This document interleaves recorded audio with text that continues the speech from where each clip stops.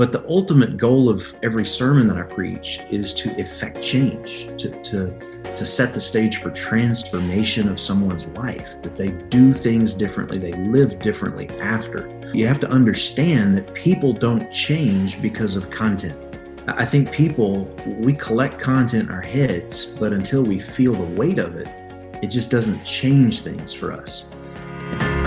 Welcome to the Preaching Donkey Podcast, a weekly show where we explore how to preach life-changing messages. I'm your host, Lane Sebring, and I'm so excited to bring you inspiring and helpful conversations with amazing pastors and church leaders, all designed to help you take your preaching and leadership to the next level. And now, let's dive right in.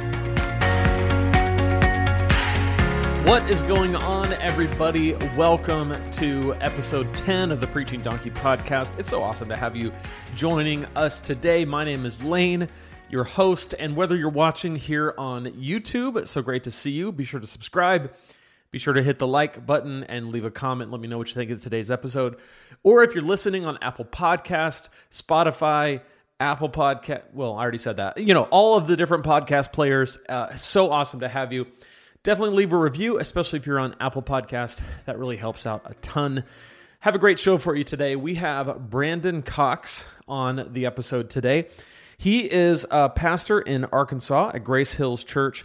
He also has been the editor for Pastors.com, which is Rick Warren's outfit. Really helpful resource there at Pastors.com.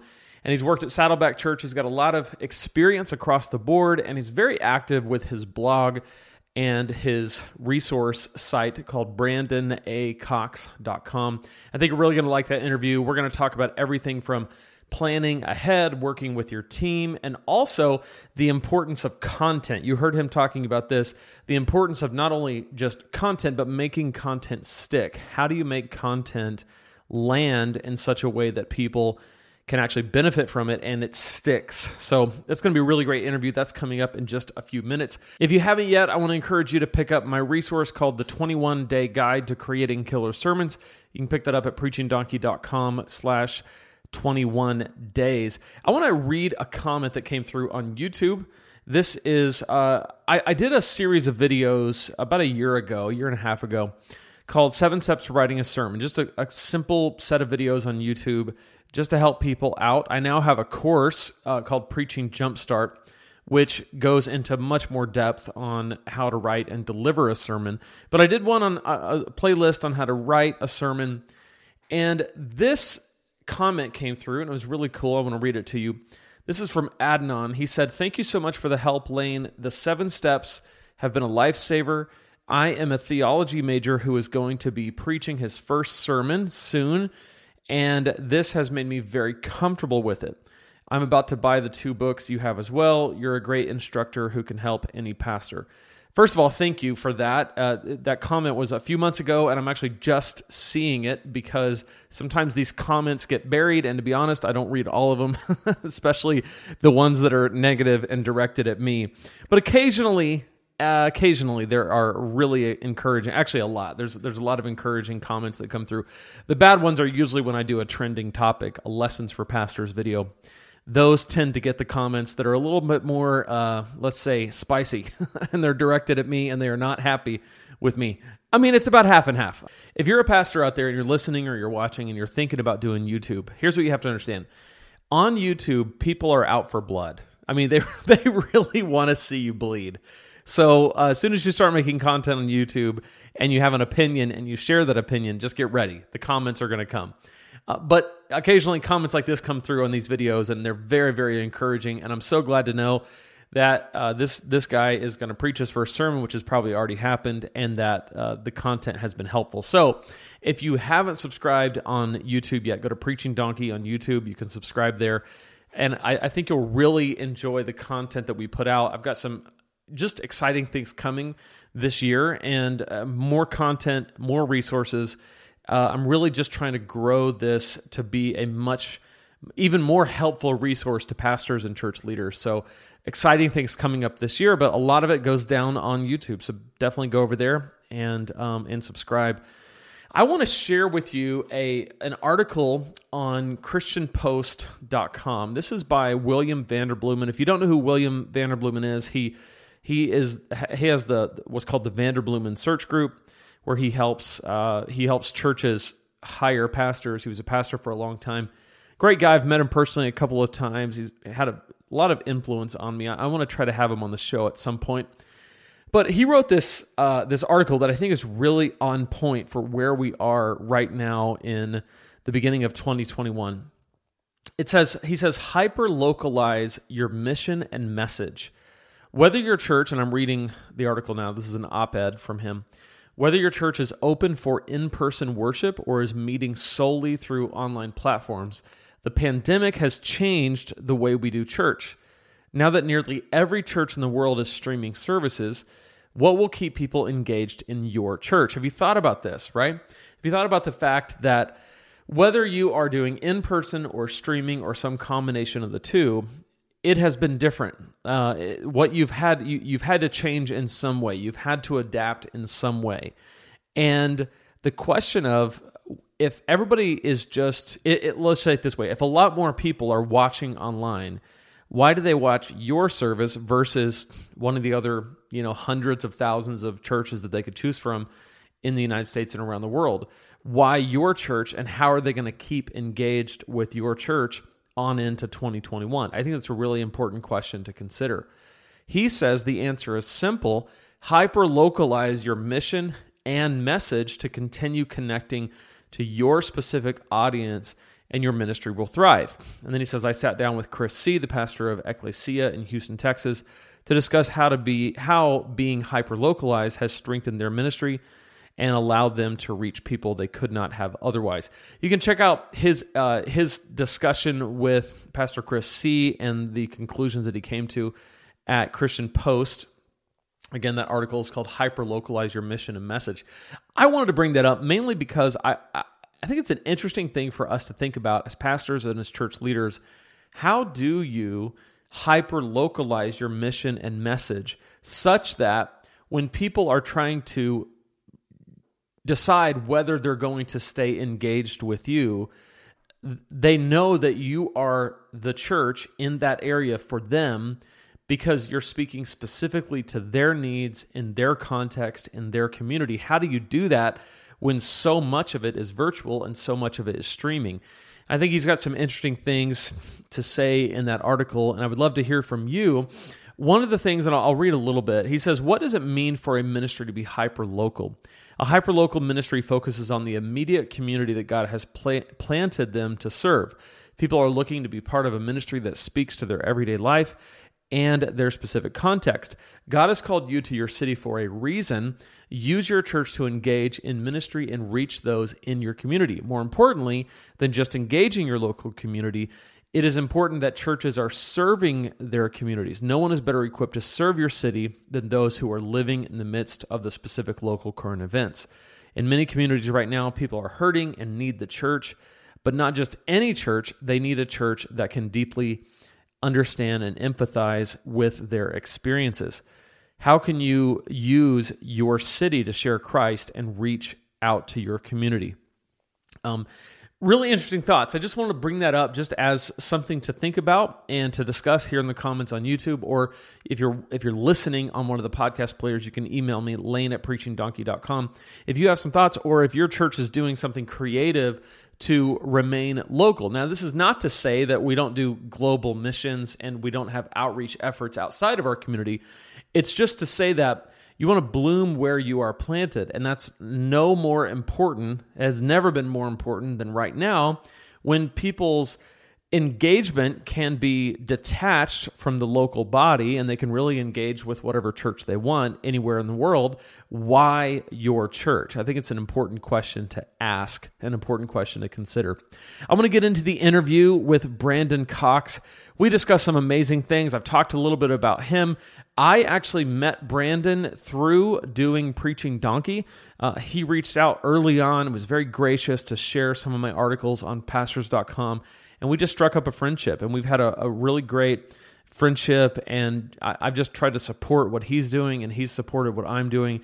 He's really an influential voice in helping pastors, but also something that I really love, he is very influential in helping people who want to start and grow businesses and be entrepreneurial. And he really helps pastors and church leaders develop side incomes. And we didn't really get into that in this interview, although I'd love to have him back on the show to talk about that. But we talk about his process for preaching and teaching, planning. It's a really great interview. So without any further delay, I want to go straight to that interview so you can hear from Brandon Cox here on the Preaching Donkey podcast. Hey, Brandon Cox, thanks so much for being on today. It's great to have you, man. Absolutely. Thanks for having me. It's a big honor. Well, I've talked a little bit about you and our relationship. I actually met you because of Preaching Donkey. If it weren't for Preaching Donkey, I wouldn't have even known, or I probably would have known about you, but I don't think we would be friends. But just kind of cool how I remember when you reached out to me years ago when you were editing for pastors.com and you said, hey, I want to syndicate some of your articles. And that was like, because I had started a blog that I didn't think anybody would ever read. So I really, really appreciate that. But you've done so much in ministry. You've been in so many different places. So for those who are listening or watching and don't know much about your story, can you just kind of share the journey that you've taken from, starting out in ministry to where you are now? Sure. Yeah. Well, I was 17 in high school when I met my future wife. And started going to church with her. I hadn't been to church in 6-7 years in my life. And when I started going to church with her, there was almost this immediate kind of reconnection with Jesus and a great interest in ministry. So that calling really came early. I was a senior in high school on a bus ride and wrote in the margin of my Bible, called to preach. It took me 7 months to tell anyone. But when I finally did, I wound up going to Bible college and then was pastoring a church at age 19, which to this day I say was way too young. I made a lot of mistakes and was not ready for the challenges that were there. So 2 churches in 1 year, and I thought I was done. Moved back to Kentucky, where I'm from, and wound up serving a church there for 8 years. God used that time to really heal us and prepare us for a lot. Moved to Arkansas for 5 years and served a church here. And in the middle of that, really began to be kind of burned out because I'd spent so many years trying to be the pastor, trying to be what everyone needed me to be or thought I should be. And there was a gap between who I really was and what I think people were expecting. And that became kind of painful. So God intervened, and right in the middle of that, get a strange message from someone I didn't know at Saddleback Church named David Shawn, and he invited me out to a conference at Saddleback. And while I was there, I assumed I was just attending because of their goodwill toward a random pastor in Arkansas. But while I was there, they invited me to come on board at Saddleback, be a pastor there, but also help them to rebuild pastors.com. So I did that. We moved across the country to California and started working on pastors.com. And in the middle of that, all of our conversations on the church staff at the time were about church planting. So I talked to David and said, I really think I'm here for a different conversation. And he said, well, you can manage pastors.com from a distance. Let's send you back and have you plant a church for Saddleback. So we moved back across the country to Arkansas again and planted Grace Hills. And I kept managing pastors.com until a couple of years ago. Transitioned a little bit with Purpose Driven. But we've spent the last 9 years planting a church and talking to a lot of pastors about how to be healthy, how to have a healthy church, and how to grow. So we're in a spot right now where things are really good and God's blessed tremendously. So it's kind of where we are. Wow. I love that. I would love for you to dig into what you experienced when you said that you found that there was a gap between who you really were and what people were expecting. Because I feel like there's a lot of pastors that can relate to that, but may not be able to articulate it quite like that. So could you kind of help us understand what was going on there? Yeah, the tradition from which I come is it's a little bit more of a conservative evangelical tradition, and our heroes were all suit-wearing, big black leather Bible-carrying preachers. And so that's what I aspired to be. I wanted to be like those guys. And so I learned to look that part and play that part. But over time, I came to realize that the part I was playing, the sort of trying to be the good pastor, so to speak, it's suppressed. It kind of conflicted with a lot of the thoughts I was thinking. An example might be, I remember, walking out of church some Sundays feeling like I had walked out of a separate time, like you'd gone back to the 1970s, and that's how we were doing ministry. And then I would log on to Facebook in the early days of Facebook, and I would think, it's like there's two different worlds here. And I really want to reach this world, but I got to keep playing this part to keep these folks happy. And so there just began to emerge this kind of gap between those two worlds. So when I went to Saddleback, I was really burned out, and God used that time to show me where that gap was and to just kind of break the chains of that. So when we started a new church, it was like, we're going to be real from day one, quit faking it. It's not going to work long term to do that. So that's what I would say. It's like there's a ministry world and a real world, and I began to be trying to be one while having great interest in reaching the other, and I needed those to merge. So, yeah. Wow, man, that's really insightful, and I'm glad you found a place that you could go and kind of become who you were or explore who you were. I think a lot of people can relate to that, whether it's what you're describing, where their church feels like somewhat of a time warp, and they go into the real world, and they realize how irrelevant their experience is. But I think also sometimes people feel as if what's expected of them as a pastor is not what they measure up to, right? Like they just don't fit the bill. And so I think that'll be encouraging for people that you could have given up, right? You could have walked away from the whole thing, but you didn't. Yeah, probably thought about it a few times, but God intervened. Yeah. Well, let's dive into some, by the way, can you hear all this going on outside? Is that coming through my mic? Okay, sure. Good. Trash truck. It's really loud in here, but if you can't hear it, that means the mic's not picking it up, so we're good. All right, I'll start it from here. Well, let's dive into some practical preaching and teaching things. I've got a lot of pastors listening, and I would love to dive into your process of developing a series, crafting a sermon. How do you approach that, and what are some best practices that you've discovered through the years? Yeah. Well, process-wise, I think I'd have to start like 30,000 foot. At our church, we pray before the end of each year about a word or a phrase that describes what we feel God's leading us to grow in the next year. So one year it was a year of breakthrough, because we had a lot of families and marriages we felt were stuck. And so we focused throughout that year, kind of the calendar, everything sort of traced back to the idea of breakthrough. In 2020, it was the year of encounter. And so, we wanted everything to kind of touch back to how I'm encountering God in my life. For this year, for 2021, it's the year of good news, because 2020 there were a few bad news stories here and there last year. And so we really wanted this year to focus on Jesus and on the gospel and really zero in on his personhood and who Jesus was and what the gospel really is. So the whole year, we're going to look at the good news, so to speak. Not that the gospel doesn't always need to be our subject matter, but a particular focus this year. So after that, then we sit down and we go, what does the church calendar look like? And I'm talking about the big church calendar. So for the first time ever, we're walking as a church, maybe a little different for an evangelical church like ours, but we're looking at sort of that liturgical calendar. We're not a high church. We don't have a lot of liturgical elements in our church, but we did want to sort of tap into a lot of tradition, Christians around the world celebrating some of the same things at the same time.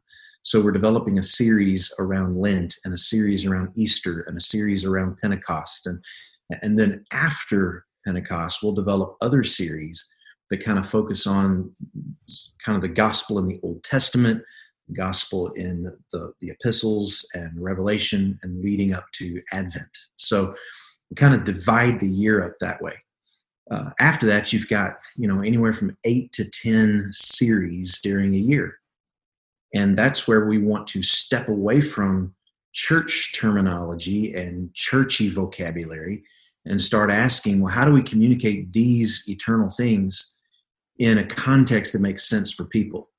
So we'll come up with series names that sort of hit the ground a little better. Like, we're sort of still debating about what to call the Lent series, but we thought about doing a series on giving up.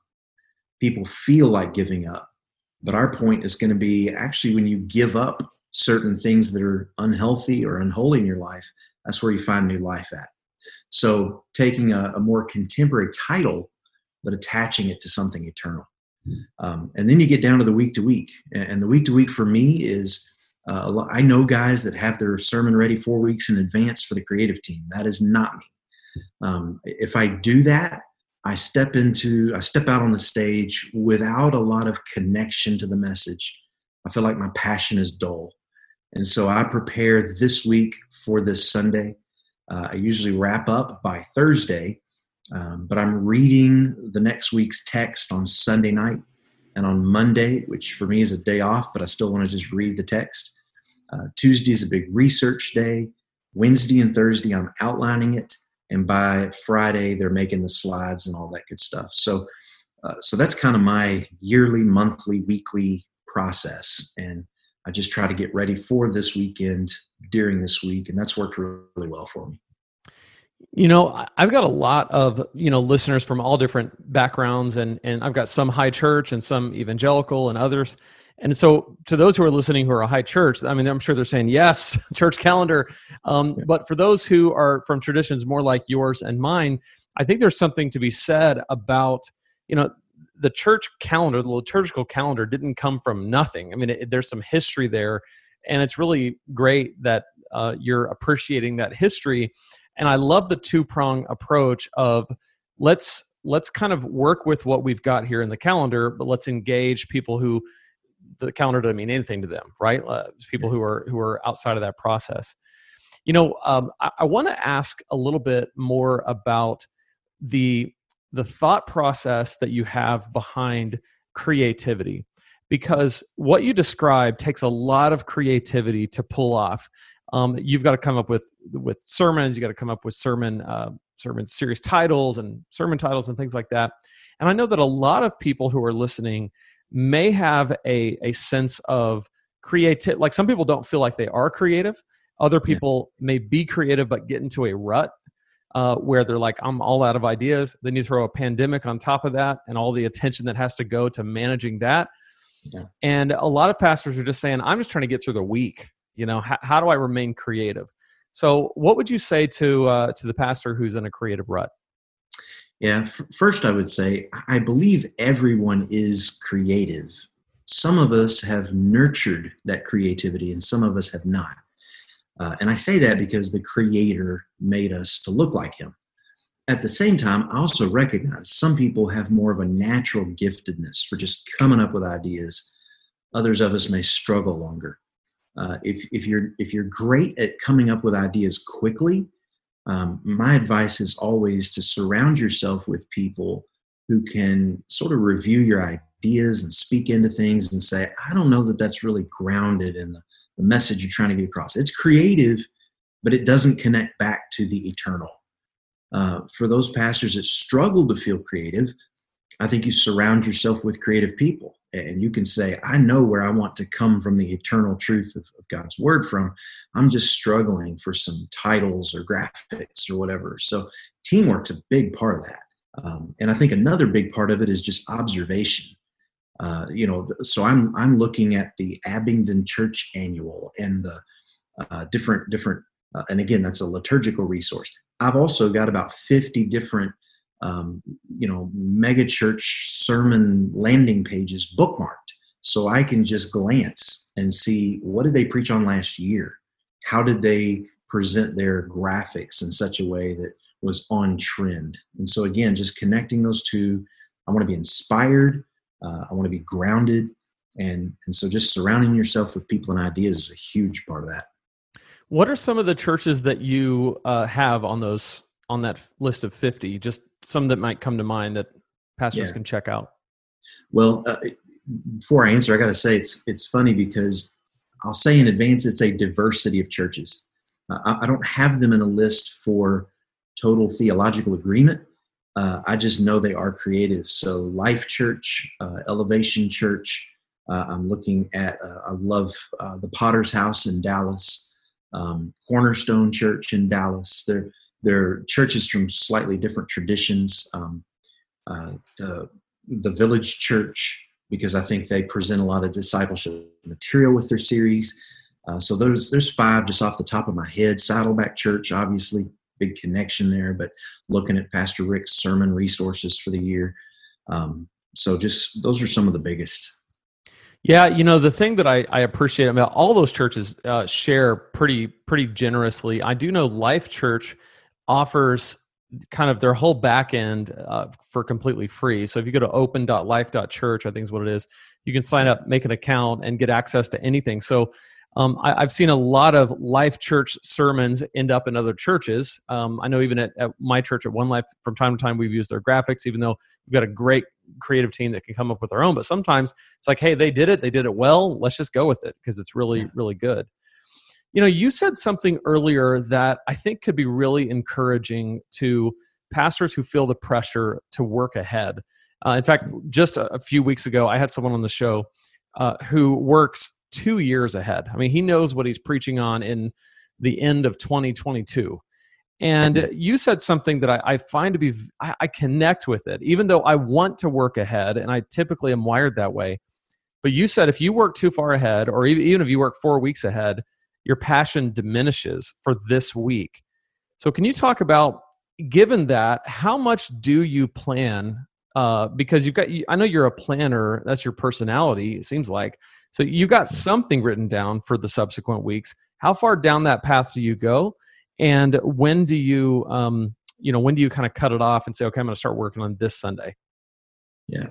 Well, so about a year in advance, I have ideas, things that we might talk about. And that might be a series title with 5 or 6 potential messages under it. I even share those with our staff. Hey, here are some of the things I'm thinking about covering in the next year, but also knowing that it's always subject to change. We really only know for sure the series that is coming 1 or 2 series ahead. So we might know for April what we're going to be talking about when we're planning back here in January. So for me, it's that kind of, I have a general direction. But Aristotle and Plato both talked about these 3 dimensions of a speaker's influence, and it was ethos, logos, and pathos. So how you live your life. Logos is the content you have to share, and then pathos is the passion, the emotion you bring to it. What I've found is that when I'm preparing, the pathos is strong. I'm feeling this. I can't wait to get this across. But if I do that a month in advance or too far in advance, by the time I circle back around to the content, hey, it's time to preach that now. I can't quite connect with what broke my heart to lead to the message idea to begin with. It also, for me, and I think some leaders are just gifted planners, and I celebrate that. And if you're 2 years in advance, that's awesome. I think for me, I tend to want to be able to pivot and react when necessary. So last year in 2020, when we looked at when churches had to close, we had to shut down our in-person services and go fully online. Well, in the middle of that, we're asking, what does our church need to hear right now? And so we spent a series of messages on who the church is. It was kind of how did they do it in the New Testament of 2,000 years ago? And how can we still do that even with these conditions? Then as we began to get back together, I felt like, with all of the political stuff, people were wondering, who are we? What do we stand for? So then we did a series on our core values. It was a 10-week-long series walking through all of our church's core values from a scriptural perspective. So I like to be able to pivot when I need to. So plan in advance, dream in advance, but for me, I want to stay connected really well to the topic at hand and what's pertinent in the moment. Yeah, that's so important. And I love that this relieves some pressure because you're able to say, hey, if you plan ahead and have at it. And if you don't, then don't feel the pressure that you have to do what doesn't come naturally to you. And that's the dynamic part about preaching, is that it comes through an individual, right? And so your personality comes into the mix in a way that is going to be unique to you, and it's going to be unique to other people. I want to get into Aristotle's communication, because I majored in communication, and that theory was kind of one of the standard theories that we studied. And we talk a lot about that at Preaching Donkey. It's interesting with ethos, pathos, logos, and you pronounce them better than I do. But with those three things, pathos is the most important for actually persuading someone to make a change. And yet what you're saying is, if you plan too far ahead, pathos is what's lacking. So there's a lot of wisdom in you doing your sermons week of when that pathos is there, because that passion is actually what motivates people to take action, to lean in, to be curious. It builds tension. So have you seen that in your preaching, that if you lack the pathos, it doesn't have the same effect? And what would you say to that? Yeah, I think that's been extremely true for me, in that as preachers, we want to be on point with the content. We want to make sure it's biblical. I've done my exegetical work. I know confidently that what this text means. On our side, all of that's incredibly important. But the ultimate goal of every sermon that I preach is to effect change, to set the stage for transformation of someone's life, that they do things differently, they live differently after. And therefore, you have to understand that people don't change because of content. It's kind of like my grandfather hated seatbelts because he thought it was the government ruling over us too much, telling us to wear them all the time, till he had a wreck. After the wreck, he wore a seatbelt. I think we collect content in our heads, but until we feel the weight of it, it just doesn't change things for us. And so pathos to me is that sort of, I'm feeling the weight of this. This has broken my heart. I'm bearing this out. So on the drive to church every week, my wife will ask me, "Hey, what's your big story that you're sharing? What is the major drive of this message?" And I'm rehearsing that to her on the way to church, because I know that my outline might be solid, but it's not going to change things if people don't feel it. It's that Maya Angelou quote about people don't remember what you said, they remember how you made them feel. So obviously you can't build a ministry on emotionalism. That's not fair, it's not biblical, it's not right.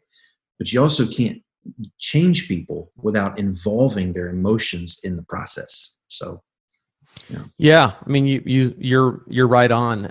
I think what's interesting is the completeness of that. It is just a theory among many, but I think it's pretty dang accurate. When you have the ethos, you're a trustworthy communicator.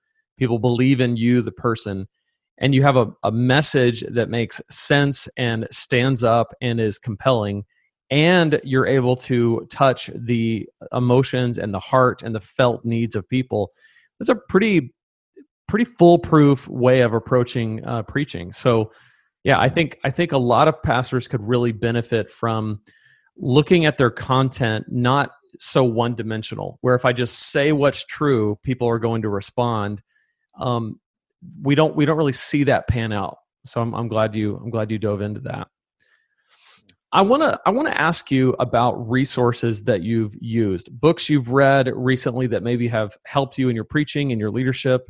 What's one that comes to mind?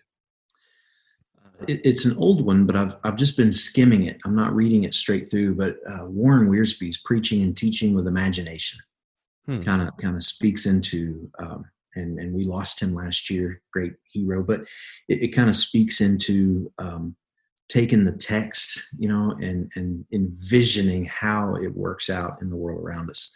So that's a big one. I'm also going back in some John Stott books, looking at his preaching, I forget the exact title, but Preaching the New Testament to Our World.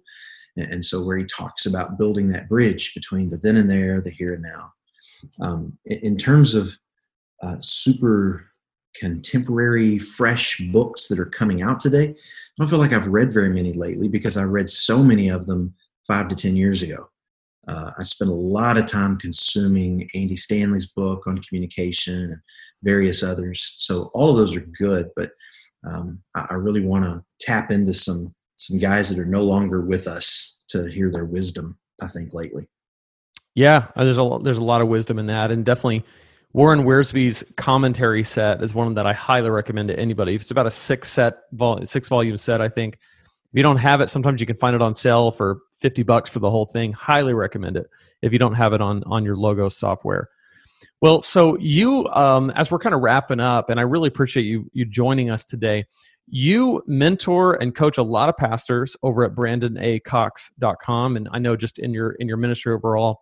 What are some things that you would say to pastors who are listening, who are discouraged right now? We're going into 2021. 2020 was difficult for everybody. We don't know kind of what ups and downs are going to come with the pandemic and those kind of situations. So if you could just share a word of wisdom or insight or encouragement to those who are listening. Yeah. So I mentioned earlier David Shawn from Saddleback. He's one of their executive pastors. And when he was going to seminary, he was moving his family to Texas, and their truck, the moving truck, caught on fire, burned up all their stuff. He was discouraged. He was down. He was ready to quit. And he wrote a little letter to Rick Warren saying, I think I'm done. And Rick wrote a letter back. And he said, he hand wrote it on a big note, and it just said, the tide goes out, but it always comes back in. So what's funny is 20 years later, David winds up on staff at Saddleback through a lot of different moves and changes. And the day he is decorating his office, pulls that note framed and hangs it on the wall. And Pastor Rick sees it. That is one of the most impactful stories I've ever heard, because it reminds me to focus on the long haul. We're going to have a rough year or two. Think if you were preaching in the 40s, you had a world war. If you were preaching in the 19-teens, you had a global pandemic. But those things don't last forever. We're going to have people to preach to for years and years to come. So buckle down for the hard seasons and give yourself permission sometimes to go a week at a time. I'm going to get through Sunday. I'm going to love people. I'm going to do the best I can. And I'm going to go take several naps and try again next week. And then there will also be times when things are fresh and things are moving and you're able to see the long vision, so to speak. So I would say, hang on and feed that long-term vision, because over time, God's going to use you to make disciples. And that's a bigger goal than you can fulfill in a week or two. Wow. That's really good. I appreciate you sharing that. Well, Brandon Cox, it's been awesome to have you on the show today. I know this is going to be very encouraging for those who are listening. Everybody, you can check out more from Brandon at brandonacox.com. Thanks so much for being on here, man. I really appreciate it. Thanks, Lane. It's been an honor. Been a lot of fun. Awesome.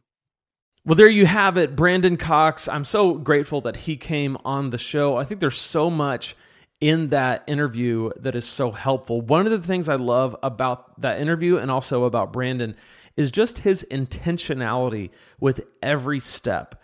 You can almost see it and hear it in his voice that he is so purposeful and intentional with the steps that he's taking. Spirit-filled, yes. Spirit-led, absolutely. And at the same time, incredibly methodical and purposeful.